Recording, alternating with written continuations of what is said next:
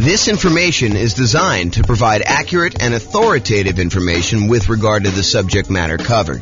It is offered with the understanding that the presenters are not engaged in rendering legal, accounting, or other professional services. If legal advice or other expert advice is required, the services of a competent professional should be sought. Welcome to the Renton Real Estate Investing and Real Estate Financial Planning Podcast. Learn all about investing in real estate in Renton, Washington, with a combination of real estate financial planning and modeling with numbers specific to Renton, plus syndicated, more generalized recordings of live and pre-recorded real estate investing classes. Not all of them specific to Renton. Be sure to stay tuned after the podcast for a message from our sponsors. Well, good morning and welcome, everyone. We've got a pretty exciting class today. By the way, I'm James Orr. The way to start off. Oh, that's awesome. We got a really exciting class today. So in a lot of the other comparison classes, we've been doing these like once a week for the live versions. For the podcast, it's probably about once a month. But for the live versions, we're doing these once a week. And in previous comparison classes, a lot of times we take one strategy and we compare it against a completely different strategy such that sometimes one will do significantly better than another, and sometimes the other one will do significantly better than another. Today is a little bit different because today we're comparing doing two identical strategies, except in one case, we are saying, if this means it will be better, then do this. And here's what I mean by that. So what we're going to cover today is doing the nomad strategy, buying a property as an owner-occupant, 5% down, moving into the property, living there for at least a year. It's at least a year because the lender requires you stay in a property for at least a year when you get an owner-occupant loan, with some very unusual exceptions, like you move out of the area or something like that. But if you're buying a property, you buy it as an owner-occupant, you move in there for at least a year, or until you save up for the next property. Then you buy another property with 5% down, move into that property. You keep the last property and you convert that property to a rental property. And then you repeat this process until you have up to 9 rentals, 10 properties total, one that you're living in, 9 rental properties. However, here's the twist for today. Today, we're saying you're both doing the nomad strategy, kind of like person A and person B. You're both doing the nomad strategy. However, if person B gets to the point where they've got enough money saved up in their bank account that they could take that money and pay off their owner-occupant property, the one that they're living in, and have enough money left over for their reserves and stuff like that, but they could pay off their owner-occupant property.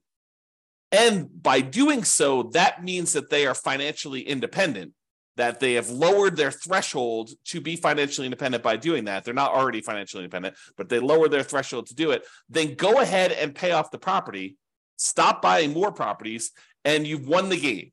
You become financially independent and you can do that. And so either it's going to be you didn't pay off the property and it's exactly the same as doing the nomad strategy, or in some cases, it's better. And the question then becomes, how much better is it? And is this even a reasonable thing to do to kind of get to financial independence early? That's what we're going to look at today. So is it better to pay off your owner-occupant mortgage when nomading? And we modeled this in 305 U.S. cities, and you'll be able to see which cities this has been more effective in, where paying off your mortgage was better, and which cities it didn't matter. So, as I mentioned, in both scenarios, we're doing the nomad strategy. You're buying an owner-occupant property, 5% down. You're living there for at least a year. You're buying the replacement property and moving in while converting the previous property to a rental. And you're going to repeat this 10 times. That's the model for both scenarios.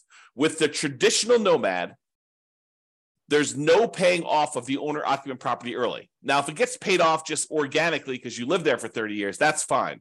But we're not saying you're taking extra money you have sitting aside, invested in the stock market, taking that money out of the stock market and paying off the property.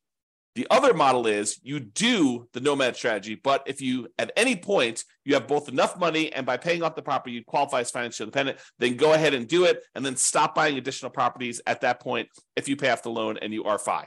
Because I had some stuff where I was running this using the real estate financial planner software where you were paying off the mortgage, and then the next month you'd be like, hey, well, now that I'm financially independent, why don't I go buy another property? And then you were no longer financially independent because you got a mortgage payment on your owner-occupant property. So we had to turn off buying additional properties when you do that. If you want to see the actual comparison, there's a URL on the screen. I'll put it in the show notes as well. But if you go there, you could actually see the kind of charts I'm about to show you, and you can kind of dig into it, mouse over them, see which cities are which, and do that. Okay, so I'll quickly recap what makes you financially independent.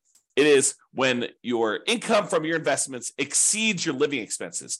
And the income from your investments includes any net positive cash flow after all expenses from your rental property. So all the income from the rental, rent and any other income you're getting minus all the expenses, including vacancy, principal, taxes, principal, interest, taxes, PMI, insurance, maintenance, and management. So all income minus all expenses, any net positive cash flow after that counts as toward you being financially independent, plus any investments you have in the stock market or bonds or whatever else you have times a safe withdrawal rate. That also counts. Plus, if you have Social Security, which we didn't model in this case, that would count. Annuities would also count if you bought any of those. We don't have any of that in this modeling, and any pensions you have. So all those count toward being financially independent. And the key point here is why this matters as to whether or not you pay off your primary residence, your owner-occupant property that you're living in or not, is imagine for a minute that you are thinking to yourself, okay, I need $10,000 in order to be considered financially independent and to pay all my bills. All my bills includes, my medical insurance, my car payments, if you've got one of those, all the maintenance on your car, all the gas in your car, all the food, all that stuff, including the mortgage payment on your property, and taxes and insurance and maintenance and all that other stuff. So all of that you can afford to pay on $10,000 a month, let's say as an example. But if you had paid off your mortgage and you no longer had let's just call it $2,000 principal and interest part of your payment, not the taxes, insurance, stuff like that, because you got that no matter what, but just the mortgage part of your payment, then you really don't need $10,000 a month to be financially independent. You really only need $8,000 a month at that time.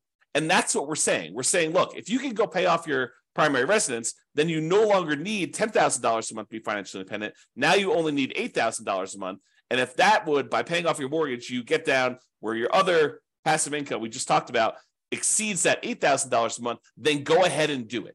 That's what we're saying here. Okay, so assumptions. Each city modeling uses the median home prices and the estimated rents on those properties. We did not apply any of our optimization strategies to improve cash flow. One of the things we're really big on, and we've covered a lot in previous classes and stuff like that, is the 88 different strategies to improve cash flow on rental properties. We did not optimize here. We're really just buying off-the-shelf properties that we didn't do a really great job of optimizing for. Now, the job income does vary based on what city you are, because if you made the same amount of money you did in Mobile, Alabama as you did in Los Angeles, and the prices of properties are very differently there, then it means that, in Mobile, you'd be crushing it, and in Los Angeles, you would not be. And so we really wanted to vary the incomes you earned in areas to match the price of houses so that you could do, a strategy there. So really, if you're in more expensive markets, you make more money, but that also means that you need to exceed that amount of money that you're making in order to be considered financially independent. So to those who we give extra stuff to, we also require more of them to be considered financially independent. Okay. We do start everybody with just enough money to make a 5% down payment on an owner-occupant property with some closing costs in their marketplace. So if the median price of homes in your marketplace is one price, then we make sure you have enough for 5% down and some closing costs so that you can buy a property there. So that means that everyone's not starting with the exact same amount of money. Okay. You're buying the owner-occupant properties with 5% down, and with Nomad, you keep moving out of the property and buying your next owner-occupant property. Now, when we do this, the interest rates when buying the owner-occupant properties, which is what we're doing here, is going to be 6.5% with 5% down. In addition to that, there is going to be private mortgage insurance because you're putting less than 20% down. And we do take that into account. Now, if they were buying rentals, which they're not, we would have assumed 7% for non-owner occupant properties with 20% down with no PMI. But we're not doing that in this particular case. We're also assuming that they're earning 7% per year in the stock market. And we modeled it out to 100 years just so that you could see the full length of all that stuff that you've got going on there. You can see all my assumptions in detail if you want to. You can go to realestatefinancialplanner.com/model and dig into your city and see the exact assumptions for your city in excruciating detail. There's a whole bunch of stuff there. Okay, so without any further delay, how big of a difference does paying off that mortgage make? Well, in 305 US cities, in 187 out of the 305, about 60% of the time, you would be financially independent faster if you paid off your owner-occupant property doing the nomad strategy. 60% of the time, you would be better off paying off that property. In 118 cities, it didn't make any difference at all. In other words, you never got an opportunity to pay off the property because it wouldn't have meant you did it any faster. It may still be fast because you're doing the nomad strategy, but it wasn't any faster for you to pay off the property. You would have been better off just kind of letting it go. You would have been financially independent in those cases, okay? So here's the chart showing you like when this happens in aggregate. And you can see for the ones where you pay off your owner-occupant property, it skews earlier. There's a whole bunch. Like these lines, these should be identical if paying off your property didn't make any difference because they're doing the exact same strategy. But we could see with the gray area here that because paying off the property does make a difference, we've moved a whole bunch of things that were out here as the occurring longer, like it was taking longer to achieve financial independence, and we skewed them forward such that a whole bunch happened a lot earlier, a lot faster. Bunch of cities, number of cities is vertical, number of cities increased earlier on so that you end up being financially independent doing that. And you might ask me, well, how much faster? Is this like 1 month? Is this like 2 months? No. In some cases, it's like 10 years. In some cases, some really rare cases, like 1 or 2 things, it's like almost 20 years faster for you to have done this, which is crazy to think about. But that's the exception. I would say most of these are, 10 years or less that we're seeing here as being faster. And does it skew where like these things make a difference with only the most expensive properties? No, although I think some expensive properties actually made a difference. But no, it's happening right in this sort of meat of the market. This is $250,000 properties. This is $750,000 properties. So all of them are like the majority of them are between those two prices. So it shows you that this can make a significant difference a lot faster, not just like 1 month or 2 months, which is all the ones down here. The gray ones are the ones where it didn't make a difference at all, by the way. But these show you the difference between those. And you can see that some of them are pretty significant. Now, what about net worth? If you're like paying off your owner-occupant property, you're no longer leveraged just on that property, not the investment properties, but you're no longer leveraged on that. So is that going to impact things that much? And because once you do this, you stop buying properties. So in some cases, you end up not buying quite as many properties as you would have had. Does this impact your net worth? And you're also taking, money that you were earning in the stock market at 7%, and you're using that money to pay off in this case, 6.5% mortgage. So you would think it might make a difference in terms of net worth. And it does, actually. So in 66 cities, about 20% of the cases, it was higher. You'd end up with a higher net worth if you didn't pay off your property. If you didn't pay off the owner-occupant property earlier, in 20% of the cases, you would end up with a higher net worth. In 7 cities, oddly enough, you end up with higher net worth if you pay off your property, which is unusual. I mean, I think that's kind of a strange situation. And it's a relatively small number, so I'm not overly concerned about it. However, in 232 cities, at the 40-year point, your net worth is the same, regardless of which strategy you did. And it's possible that a lot of these where you paid off your property was after the 40-year point, right? Because we're measuring net worth at year 40. So it's possible the reason why there's no difference is we didn't make a distinction between paying off the property or not paying off the property until after 40 years. Interesting stuff. All right, so here's the difference in net worth. And sometimes they're pretty significant. So you can see that some of these are pretty large difference. We're talking like $1 million or more. Probably, what is that? Maybe half a dozen, maybe a little bit more than that, 10 or so. But most of them are less than $1 million difference in net worth in year 40, which $1 million difference in year 40 is like $330,000 difference in today's dollars. Because remember, inflation is happening, and $1 million today is not like what $1 million was 40 years ago, and $1 million in 40 years from now is not like $1 million today. And so if you think about what $1 million 40 years from now will be, it's like $330,000 today at a 3% inflation rate. That's the conversion. It's about 1/3. All right. All right, so let's kind of summarize this. So I separated this page into the average, which is shown here, and the median, which is the next slide. And so average is you take up all the values for net worth, you add them all up, and you divide by the 305 cities that we're in. It shows you what the average net worth was for doing that at year 40. When we do median, we look at all of them stacked in order from smallest to largest. We look at the middlemost number. So from an average perspective, your average net worth was about $8.15 million if you did the baseline nomad and you didn't pay off your properties early. And if you did pay off your properties early, it's about 8.11. So it's a difference of about $50,000, which is about 0.6% better for you to have done the regular nomad model in terms of net worth. So I would say that's not that significant. It's not that significant of a penalty. But really what's super interesting is let's look at how long it took you to be financially independent. If you did the regular baseline nomad model, the kind of like standard model, on average, it took you 531 months to be financially independent. However, when you pay off the owner-occupant property, if that means you would be financially independent early, you end up being financially independent on average at month 462. The difference is about 69 months or almost 6 years. 6 years would be 72 months. So it's like high 5 months, 5 years and 9 months faster on average for you to pay off your property early. So if you're in a market, you may want to think to yourself, hey, look, maybe I should be saving up some money on the side. And if I have enough money saved up on the side, maybe I should take that money and look at if paying off my property would allow me to be financially independent. That's something for you to consider because on average, it's like almost 6 years faster. On median, it's 5 years and 2 months faster. Still very significant. And the difference in net worth is only 1%.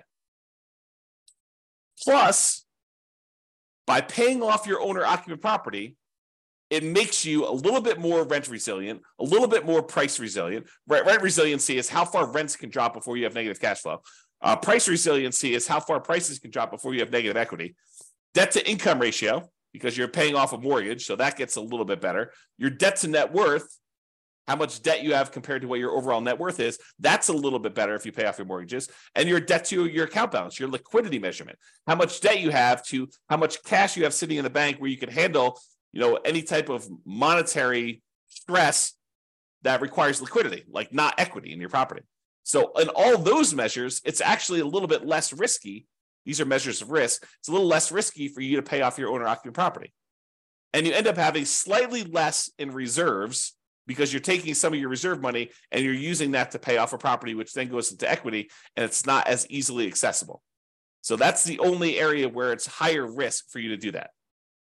Okay, and that's true both in the average and the median. It is less risky for you to pay off your owner-occupant property when you do that.